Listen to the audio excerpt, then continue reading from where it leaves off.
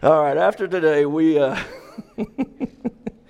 will have completed our verse-by-verse exposition of Matthew 5, 6, and 7, the Sermon on the Mount. We will have finished it today. Amen? Pretty cool? Thank you for taking this journey with me. So, at the conclusion of his most famous sermon, Jesus said these words. This is it. Here's the big wrap-up. Matthew 7, 24. Jesus said, "Therefore, everyone who hears these words of mine and acts on them may be compared to a wise man who built his house on the rock.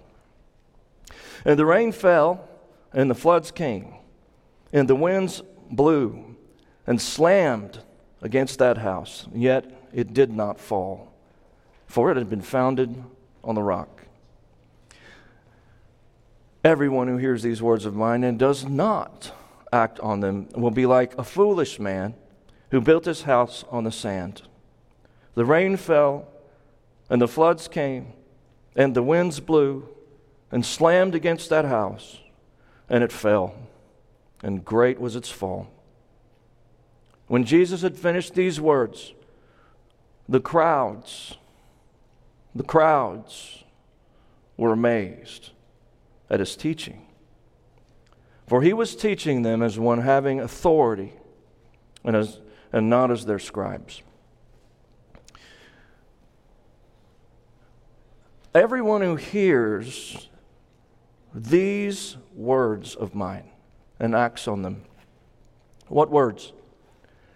Well, as I mentioned, this is the closing statement of his relatively short sermon. So Jesus is talking about everything he has said within that sermon. These words, these very words which are so deep that we have been studying them together for months. And then Jesus makes an incredible promise. He says, if you have truly heard these words, and if you act on them, you will prove to be like a wise man, and you will find that you have built your house, your home, your family, your life on a rock-solid foundation. But also notice what he does not promise. Jesus does not promise that nothing difficult will ever come your way.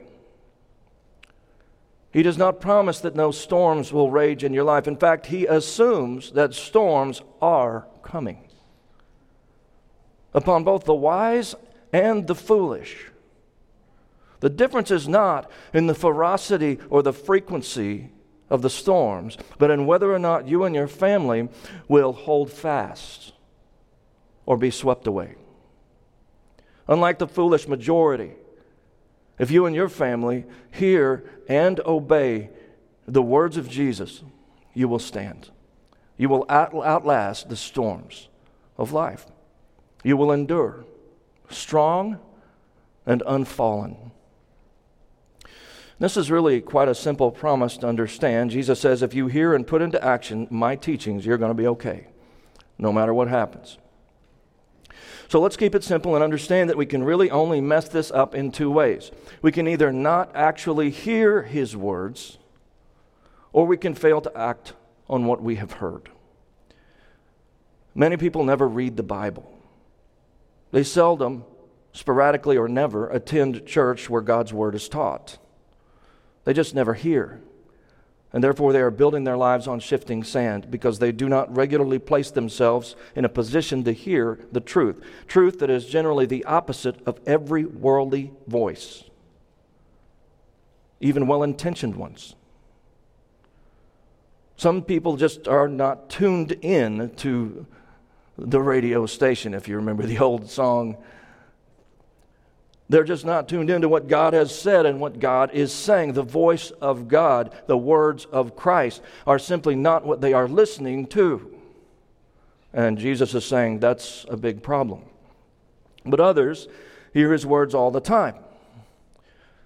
They're in church most every Sunday. Maybe they even attend a small group Bible study. Maybe they even read their Bible at home. Maybe they listen to internet preachers. But no matter how much they hear, if they do not act upon those words, they are not in any better shape than those who do not hear it. Jesus said those who hear but do not act on those words are still camping out on the beach and wondering why their sandcastles never make it through the night.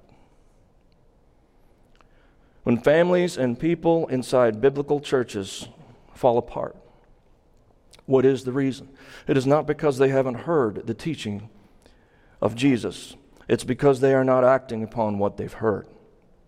And whether one does not hear it in the first place, or if he or she does not obey what they have heard, Jesus said, such a one is like a foolish man who built his house on the sand. The rain fell, and the floods came, and the winds blew, and slammed against that house, and it fell, and great was its fall.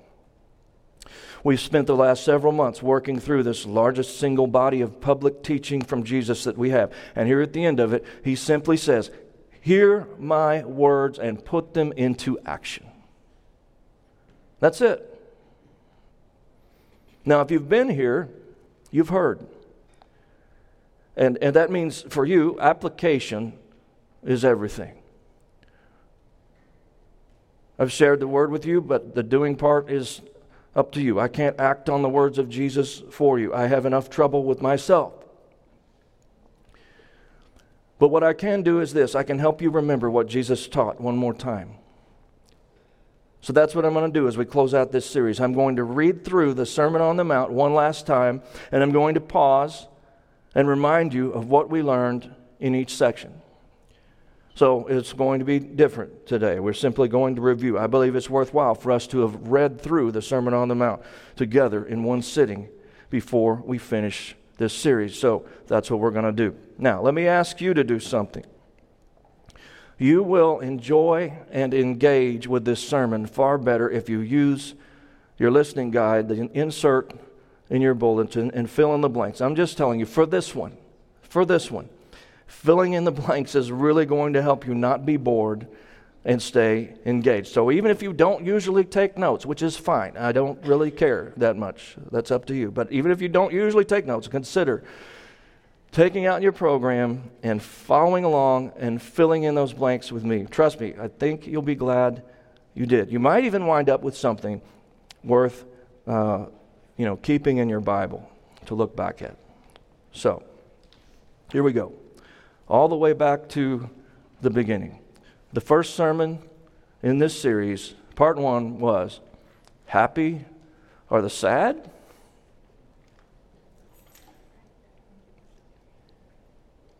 Got the first blank? Okay, I won't keep harping on it, but it really will make a difference in how this works for you. Part 1, Happy Are the Sad, from Matthew 5, 1 through 4. When Jesus saw the crowds, he went up on the mountain.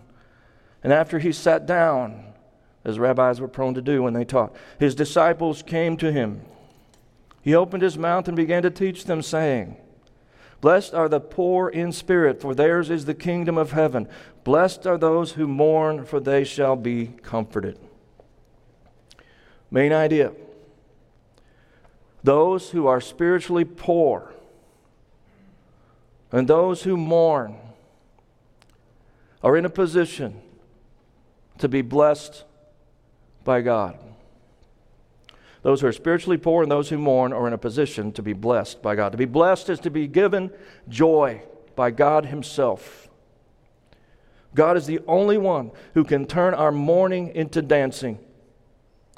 But if we don't recognize our poverty and our spiritual deadness on a deep level, if we don't recognize our desperation, our need for God to show up and do His work in our lives, we will never seek Him in a way that results in this kind of blessing. We might seek sympathy from others or happiness from things, but we won't go fervently to the Lord, the only one who can really help us. Only spiritual beggars beg for spiritual blessings. And that makes all the difference. So how do we apply this teaching and thereby build our house on the rock? Application. Stay needy before God. Be desperate for Jesus. Stay needy before God. Be desperate for Jesus. Part 2. Be meek like me. Matthew 5, verse 5. Blessed are the meek, for they shall inherit the earth. For this sermon, I spent a lot of time on what it means to be meek and what it does not mean. Meek does not mean weak.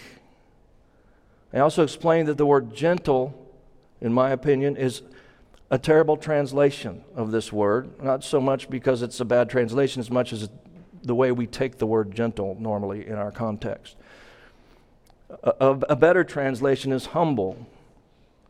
But again, it's not in the way we often think of it today. True humility is not a poor self-image or fake modesty, but rather it means being strong enough inside to put others first, and even to let them increase at your own expense. This is the biblical idea of meekness. This is about taking humble action, not portraying a lower self-image. Jesus knew exactly who he was, and yet he washed the feet of the disciples. Here's the application. Live to elevate others, not yourself, and you will be blessed by God. Part 3. Pursue faith, grace, and purity. Our text is Matthew 5, verses 6 through 8.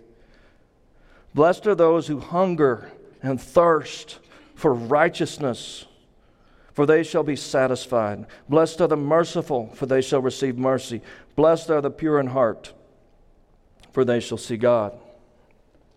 Main idea. The desire for righteousness, a tendency to show mercy, and the ability to walk in purity all flow from a faith-filled relationship with God. The desire for righteousness, a tendency to show mercy, and the ability to walk in purity all flow from a faith-filled relationship with God. Scripture is clear. We had to look at other Scripture for this one. But Scripture is clear that the only way to have righteousness before God, the only way in Scripture, so many times it's repeated, is by faith. Mercy or grace and also purity flow from faith as well. And together this all brings us a state of blessedness in life that only God can give. I've said that to be blessed by God is to have and to be everything you would want if you really knew what you wanted. What we find is that everything we really want is wrapped up in a faith-filled relationship with God. So in order to build your house on the rock and be blessed by God, here's the application. Faithfully pursue, hunger and thirst, faithfully pursue God for righteousness, for mercy, and for purity. Part 4. The makings of peace. Text is Matthew 5, verse 9. Blessed are the peacemakers, for they shall be called sons of God. Main idea. Those who have been given peace with God also help others have peace with God. They are called sons of God because they are doing what Jesus did. Those who have been given peace with God also help others have peace with God. They are called sons of God because they are doing what Jesus did, the Son of God. For this message, I spent a lot of time delineating between the kind of peace Jesus was talking about and the kind of peace he was not talking about. Jesus actually warned that even families would divide over him. So we can know that he was not talking about peace at the expense of truth or really about worldly peace. Jesus was mostly talking about peace between God and man. Jesus made peace possible between a holy God and sinful people by dying on a cross for our sins. Those who offer this peace to others are called sons of God, because at that point we are doing what the Son of God did. He made peace between God and man. How do we apply this? And thereby avoid building sandcastles that won't stand. Here it is. Be the ultimate kind of peacemaker by helping other people find peace with God in Christ. Part 5, God's Majnik. Matthew 5, verse 10. Blessed are those who have been persecuted for the sake of righteousness, for theirs is the kingdom of heaven. Blessed are you when people insult you and persecute you and falsely say all kinds of evil against you because of me. Rejoice and be glad, for your reward in heaven is great. For in the same way they persecuted the prophets who were before you. Main idea, God's kingdom sometimes seems, anyone? Backwards. I really wonder how many people have gotten it at this point. Majnik? Backwards?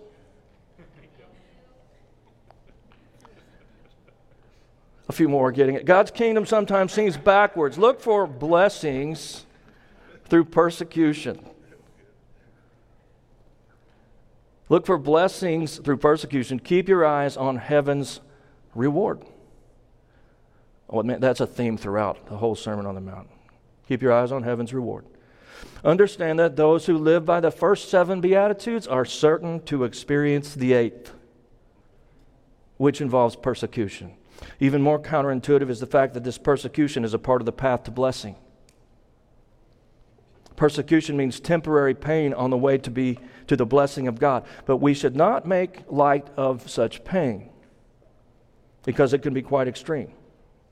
So, how do we act on these words of Jesus? Here's the application. Expect persecution and face it with the joy of knowing eternal rewards always outweigh temporary pain. Expect persecution and face it with the joy of knowing eternal rewards always outweigh temporary pain. Part 6, salt and light. Verses 13 through 16. You are the salt of the earth, but if the salt has become tasteless, how can it be made salty again? It is no longer good for anything except to be thrown out and trampled underfoot by men. You are the light of the world. A city set on a hill cannot be hidden, nor does anyone light a lamp and put it under a basket, but on the lampstand, and it gives light to all who are in the house.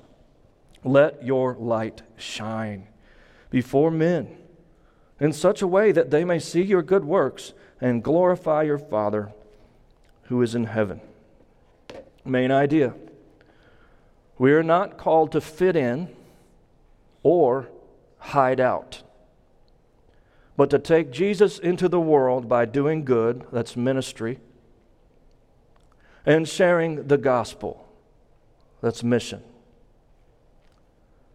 Not called to fit in or hide out, but to take Jesus into the world by doing good and sharing the gospel. This message was actually all about popcorn, if you remember.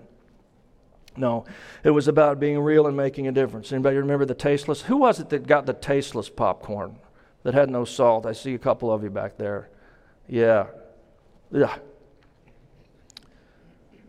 It was about being real and making a difference. When it comes to salt, it is worthless if it is tasteless or if it does not have proximity. As I put it, if you are a faker or still in the shaker, you are not worth much to the kingdom of Christ. Jesus actually says that if that's you, you are good for nothing but to be trampled under feet like tasteless, tainted salt. That's what he said. When it comes to light, Jesus is talking about being transfigured. That is, to let what's inside of you out. When Jesus let the disciples see what was inside, all they could see was light. The Bible says the Holy Spirit of God lives in believers just as He was in Christ. Letting the light shine means letting God have control and letting His character be what others see in you. Metamorpho, to be transfigured or transformed. Remember also that the salt and the light in this teaching are not of your own making, but come from Christ in you. As you let Him lead through you, He will dispense His salt and shine His light in a tasteless and dark world. To apply this teaching of Jesus, do 3 things. Stay salty, I'd say positively different. Stay illuminated, filled with the Spirit. And also, stay in the world. Stay in the world. Part 7. Not to abolish, but to fulfill Verse 17. Do not think that I came to abolish the law or the prophets. I did not come to abolish, but to fulfill. For truly I say to you, until heaven and earth pass away, not the smallest letter or stroke shall pass from the law until all is accomplished. Whoever then annuls one of the least of these commandments and teaches others to do the same shall be called least in the kingdom of heaven. But whoever keeps and teaches them, he shall be called great in the kingdom of heaven. For I say to you that unless your righteousness surpasses that of the scribes and Pharisees, you will not enter the kingdom of heaven. Main idea. Jesus Christ fulfilled the promises of the prophets by perfectly obeying God's moral law and by paying the penalty for the rest of us who do not. Therefore, only in Christ do we have hope. Once more, Jesus Christ fulfilled the promises of the prophets by perfectly obeying God's moral law and by paying the penalty for the rest of us who do not. Therefore, only in Christ do we have hope. It's very important to understand that Jesus did not in any way make what God had said before null and void. The Old Testament and the New Testament are one story, and they are completely congruent when you understand how Jesus brings it all together. In truth, much of the Old Testament could not be fully understood until Jesus came, but now it is rich with meaning for us. Here's the application. We build our house on the rock when we study to understand and apply the whole Bible in light of how Jesus fulfilled it on our behalf.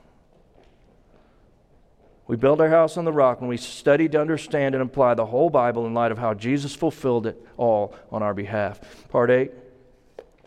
Why can't we all just get along? Verse 21.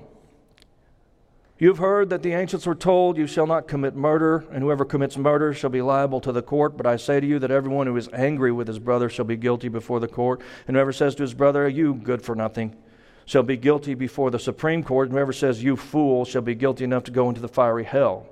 Therefore, if you're presenting your offering at the altar and there remember that your brother has something against you, leave your offering there before the altar and go. First be reconciled to your brother, and then come and present your offering.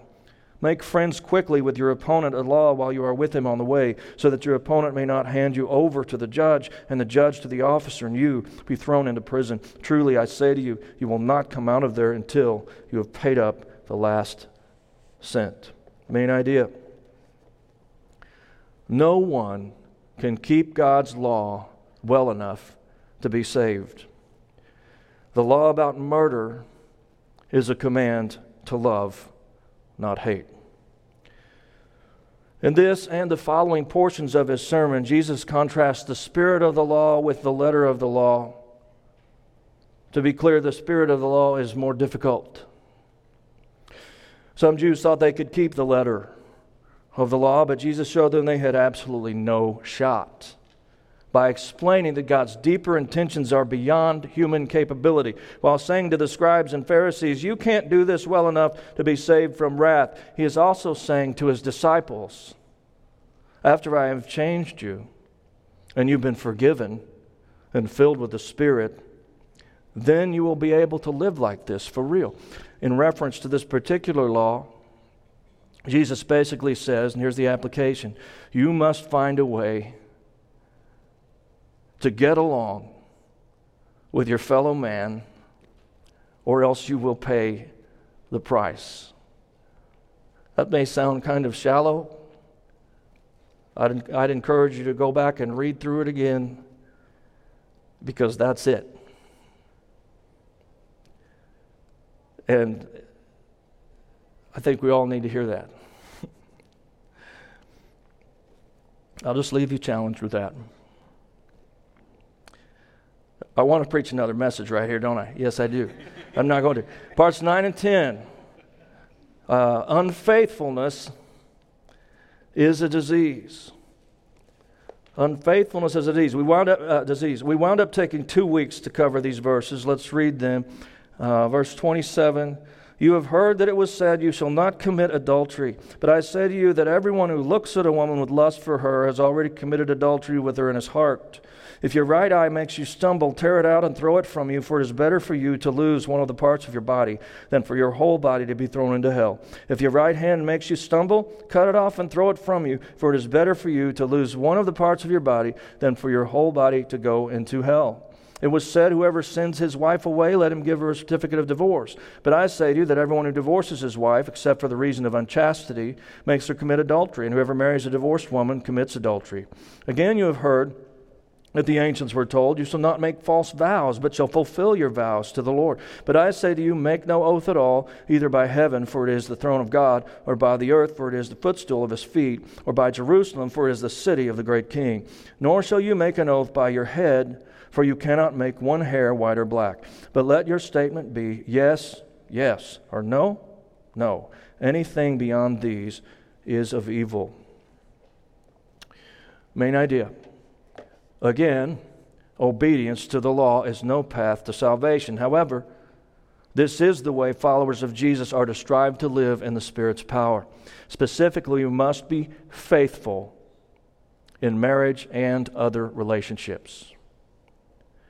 We must be faithful in marriage and other relationships. This text requires much explanation, okay? So I would encourage anyone interested to go back and watch these sermons. There were two. You can find them on our Facebook page or on YouTube. But for today, I'll just sum up the application this way. If you want to build your house on the rock, be faithful to your spouse and also to others in every way. Part 11, the power of unconditional love. Verse 38. You have heard that it was said, an eye for an eye and a tooth for a tooth. But I say to you, do not resist an evil person. Whoever slaps you on your right cheek, turn the other to him also. If anyone wants to sue you and take your shirt, let him have your coat also. Whoever forces you to go 1 mile, go with him 2. Give to him who asks of you, and do not turn away from him who wants to borrow from you. You have heard that it was said, you shall love your neighbor and hate your enemy. But I say to you, love your enemies and pray for those who persecute you, so that you may be sons of your Father who is in heaven. For he causes his sun to rise on the evil and the good, and sends rain on the righteous and the unrighteous. For if you love those who love you, what reward do you have?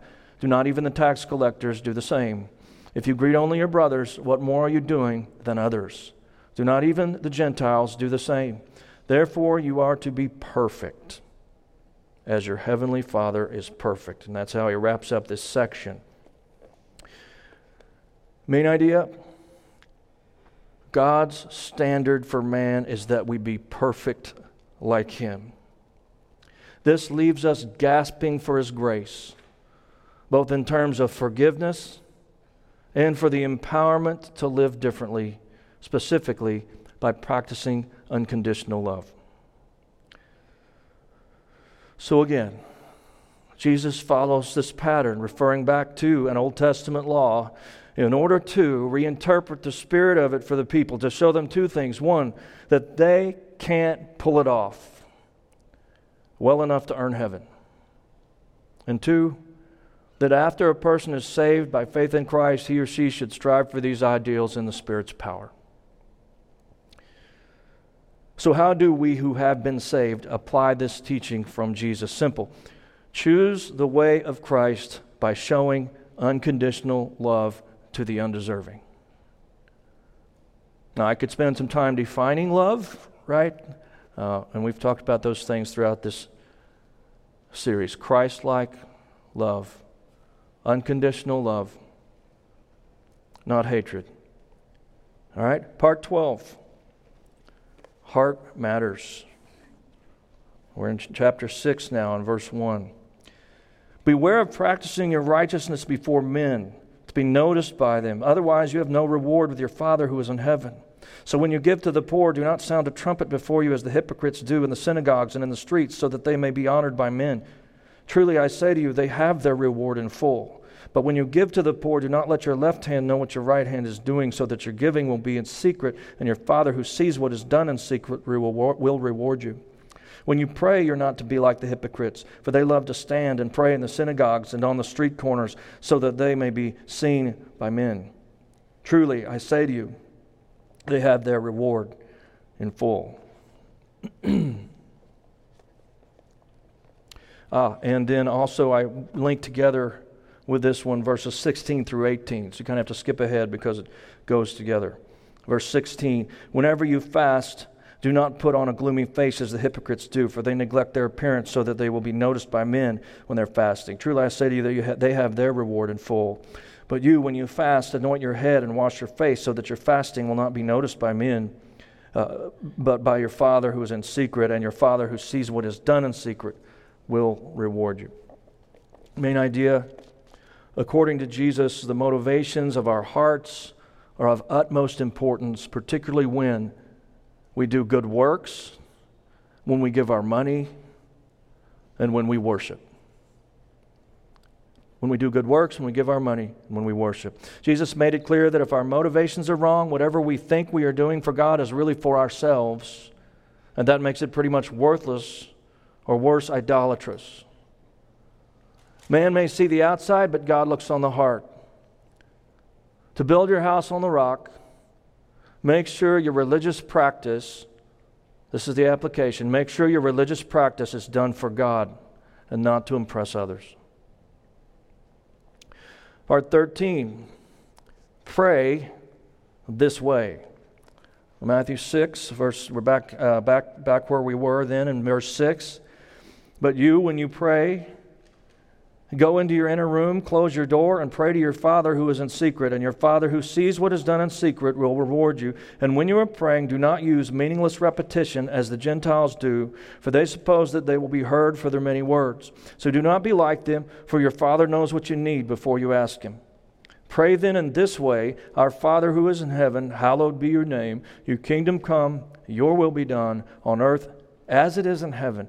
Give us this day, by the way, this and several other passages is where I get the title for the series, How to Have Heaven on Earth. If you've been here, you know it's about God's kingdom, being a part of His expanding His kingdom, the kingdom of heaven on earth. Your kingdom come, your will be done on earth as in heaven. Give us this day our daily bread, and forgive us our debts as we also have forgiven our debtors. And do not lead us into temptation, but deliver us from evil. For yours is the kingdom and the power and the glory forever. Amen. For if you forgive others for their transgressions, nope, I'm stopping there. Verse 13. All right, main idea. The Lord's Prayer is given to us by Christ as a model, and should be used to guide our prayers in areas of focus and structure. It's given to us as a model, should be used as a guide to help us focus and to give us some structure. You'll need to listen to the 6 points of that sermon to get more detail on this, but generally speaking, to avoid a sandy foundation for your life, you should pray as Jesus taught. In other words, use the Lord's Prayer as a model for how and what to pray. Part 14. Where do you bank? And we're in verse 19. By the way, I think verses 14 and 15, I was supposed to read them earlier. It went with one of the previous points, so I messed that up. But anyway, you get the idea. Verse 19. Do not store up for yourselves treasures on earth, where moth and rust destroy and where thieves break in and steal.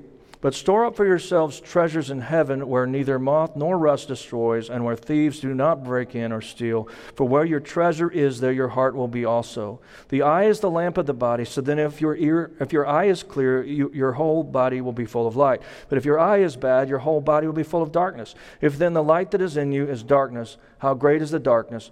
No one can serve two masters, for either he will hate the one and love the other, or he will be devoted to one and despise the other. You cannot serve God and wealth. Main idea, the best place for you to invest your money is in the work of God on earth, because this both changes your heart and, dare I say, earns you eternal rewards. I'm not just saying it, Jesus said it. There is no idol like money. Way back in Deuteronomy, the Bible tells us that the purpose of tithing is to put God first in your life. There is nothing that will change your heart like generosity. And on top of that, Jesus promises a heavenly return on your earthly investments when these investments promote His kingdom. Nothing is designed to promote the kingdom of heaven like the church, which was not invented by pastors or someone, right? It's His church. It was invented by Jesus. Nothing is designed to promote the kingdom of heaven like the church. So this is our purpose. In other words, the application is this simple. For the sake of heaven and your heart, give to the work of God on earth, especially through the church of Jesus Christ. Now, I'm going to expound on this just for a second off the top of my head because I need to take a moment. I've been looking for a moment to say to you something. You're like, yeah, of course, you would expound on the one about money.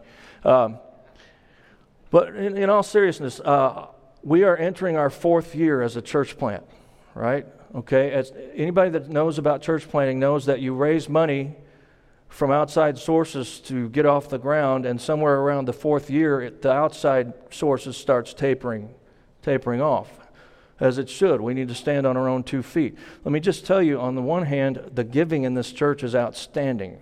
It's absolutely outstanding. I'm not preaching this to you like, you need something. But I'm just telling you that if you happen to be one who has not started really contributing substantially to this church, and this is your church family, any time would be a good time to go ahead and engage that. Because the other is tapering, understand? So we have some time and everything, and we're no panic. We have reserves. God is in control. Our faith is not shaken in any way. But I just need to let you know that we are entering that time that happens for every church plant. And so just pray about that and whether or not you can be a part of helping us stand on our own 2 feet more. And keep in mind that we've been supporting 3 other church plants for a while now. So we're not cutting them off, okay? So I believe God blesses as we give. Same thing in our own personal lives. He's doing the same thing in our church. But you should be aware that we have some monies that are going away that need to be replaced. Fair enough? So pray about that, whether that involves anything that... and I will just add one last thing, that this last quarter of this year needs to be like the last quarter of last year, which was really good, okay? So hopefully... I'm not concerned. Really my finance team made me say that, okay? That's kind of almost true. But anyway, so there you know now. All right, good.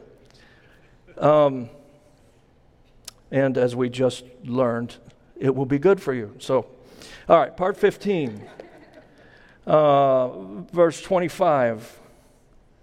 And I call this one mind control. Verse 25, for this reason I say to you, do not be worried, about your life as to what you will eat or what you will drink, nor for your body as to what you will put on. Is not life more than food and the body more than clothing? Look at the birds of the air, that they do not sow, nor reap, nor gather into barns, and yet your heavenly Father feeds them. Are you not worth much more than they? And who of you by being worried can add a single hour to his life? And why are you worried about clothing? Observe how the lilies of the field grow. They do not toil, nor do they spin. Yet I say to you that not even Solomon in all of his glory clothed himself like one of these.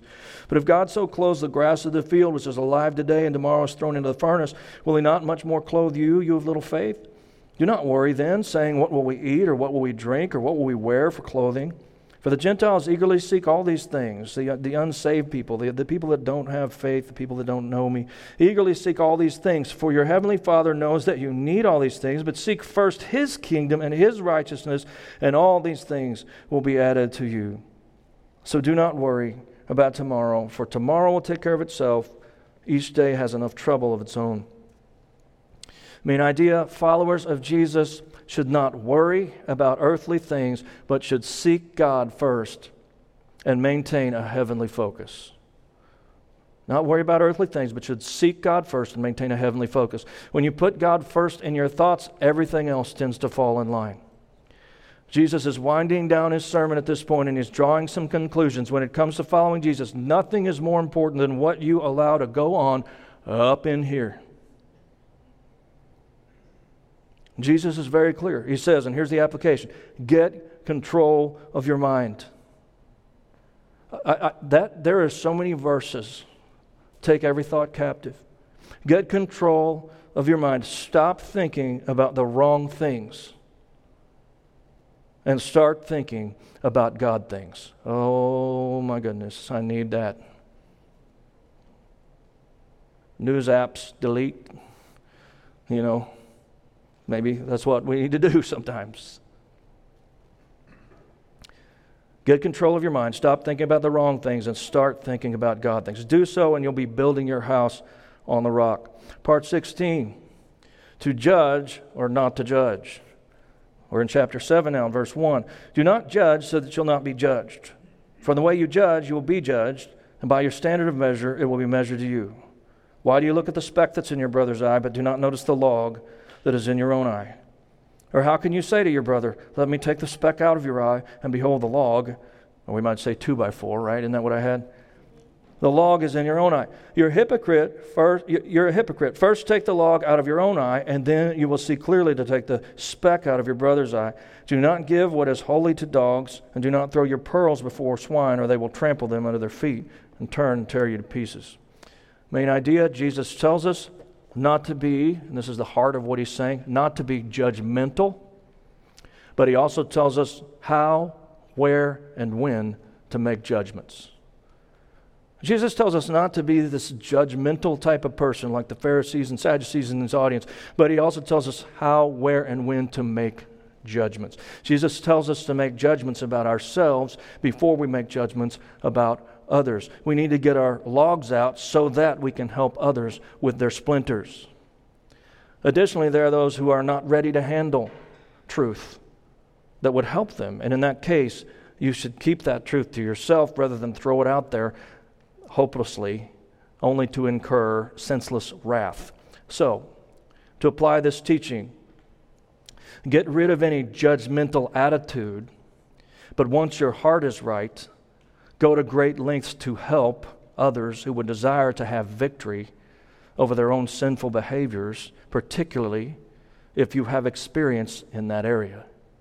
Once more, get rid of any judgmental attitude, but once your heart is right, go to great lengths to help others who would desire to have victory over their own sinful behaviors, particularly if you have experience in that area. Your log has been whittled down to a splinter at this point. You can help them with their log. Let me just say that if we do this as a church, we will build our church on the rock. This happens mostly through one-on-one discipleship.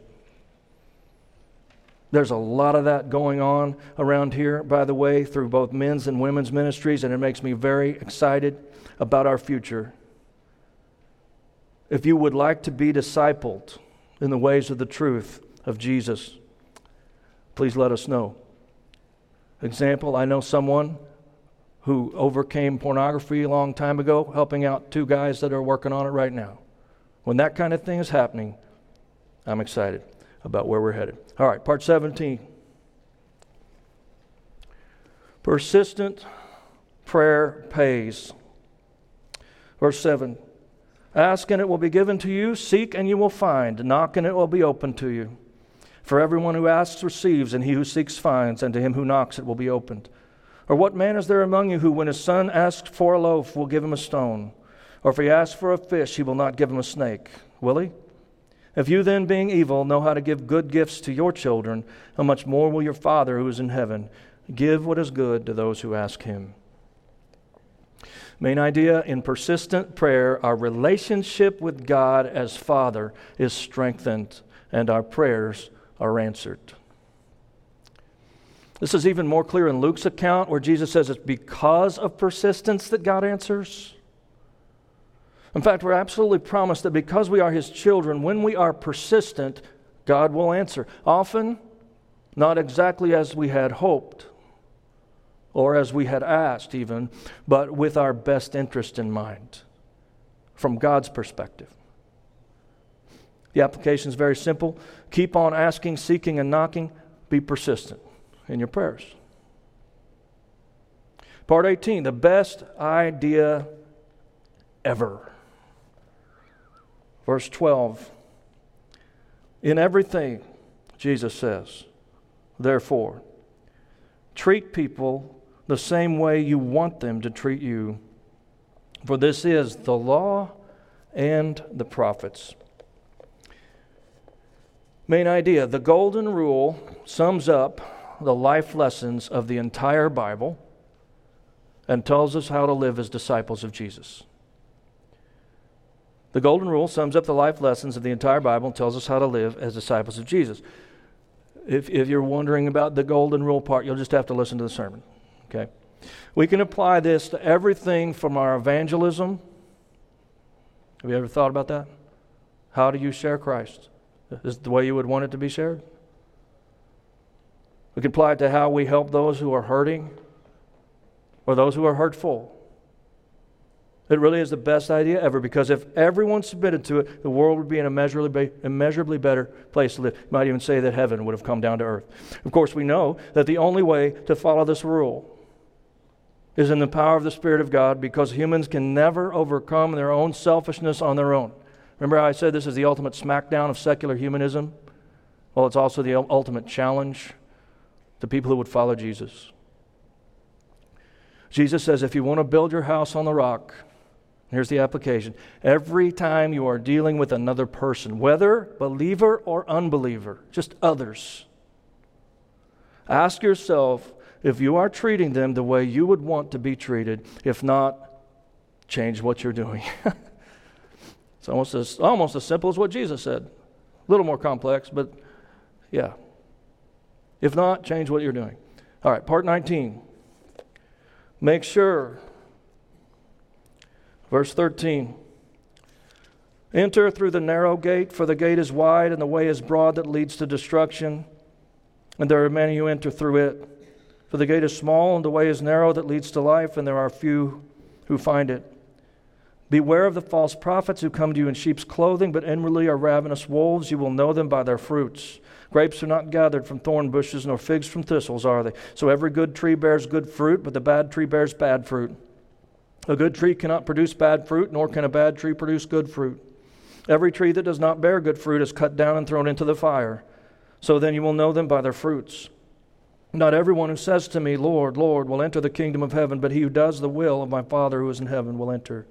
Many will say to me on that day, Lord, Lord, did we not prophesy in your name? In your name cast out demons, in your name perform many miracles. And then I will declare to them, I never knew you. Depart from me, you who practice lawlessness. Main idea. Jesus is the one who will make your eternal destination determination. The key factor will be whether or not you know him. Jesus is the one who will make the eternal destination determination for you. The key factor will be whether or not you know him.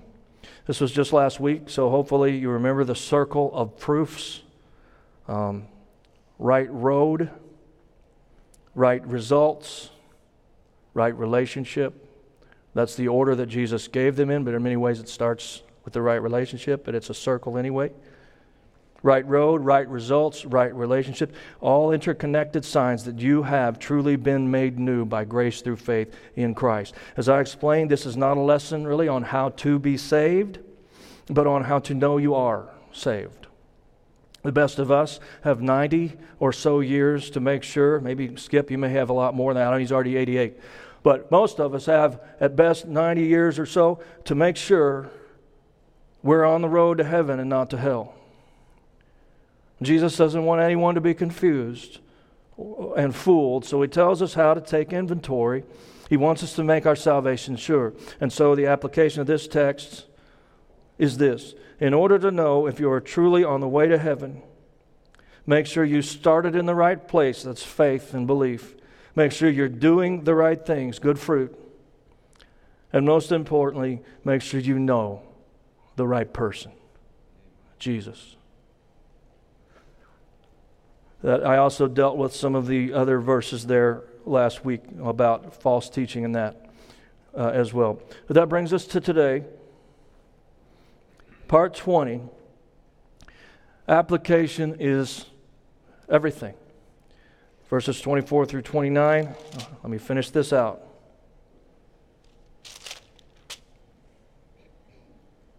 Therefore, everyone who hears these words of mine and acts on them may be compared to a wise man who built his house on the rock. And the rain fell, and the floods came, and the winds blew and slammed against that house, and yet it did not fall, for it had been founded on the rock. Everyone who hears these words of mine and does not act on them will be like a foolish man who built his house on the sand. The rain fell, and the floods came, and the winds blew and slammed against that house, and it fell, and great was its fall. When Jesus had finished these words, the crowds were amazed at his teaching, for he was teaching them as one having authority and not as their scribes.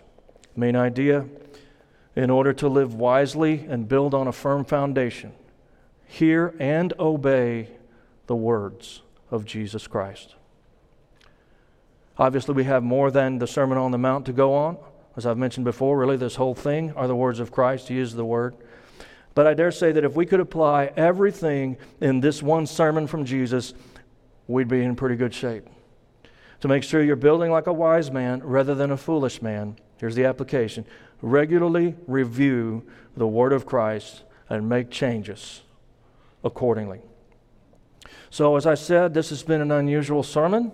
Really not a sermon at all, but a review of previous sermons. Regardless, the Word of God has been read publicly, as the Bible says it must be in the church, and we've recollected some of the things Jesus has been teaching us. I believe there is power in reinforcement, so I hope something was reinforced today for someone. In fact, let's just pause here at the end. What is the one thing? Think about it. What is the one thing for you? If there was one thing that you know you heard from the Lord during this season together, what was it?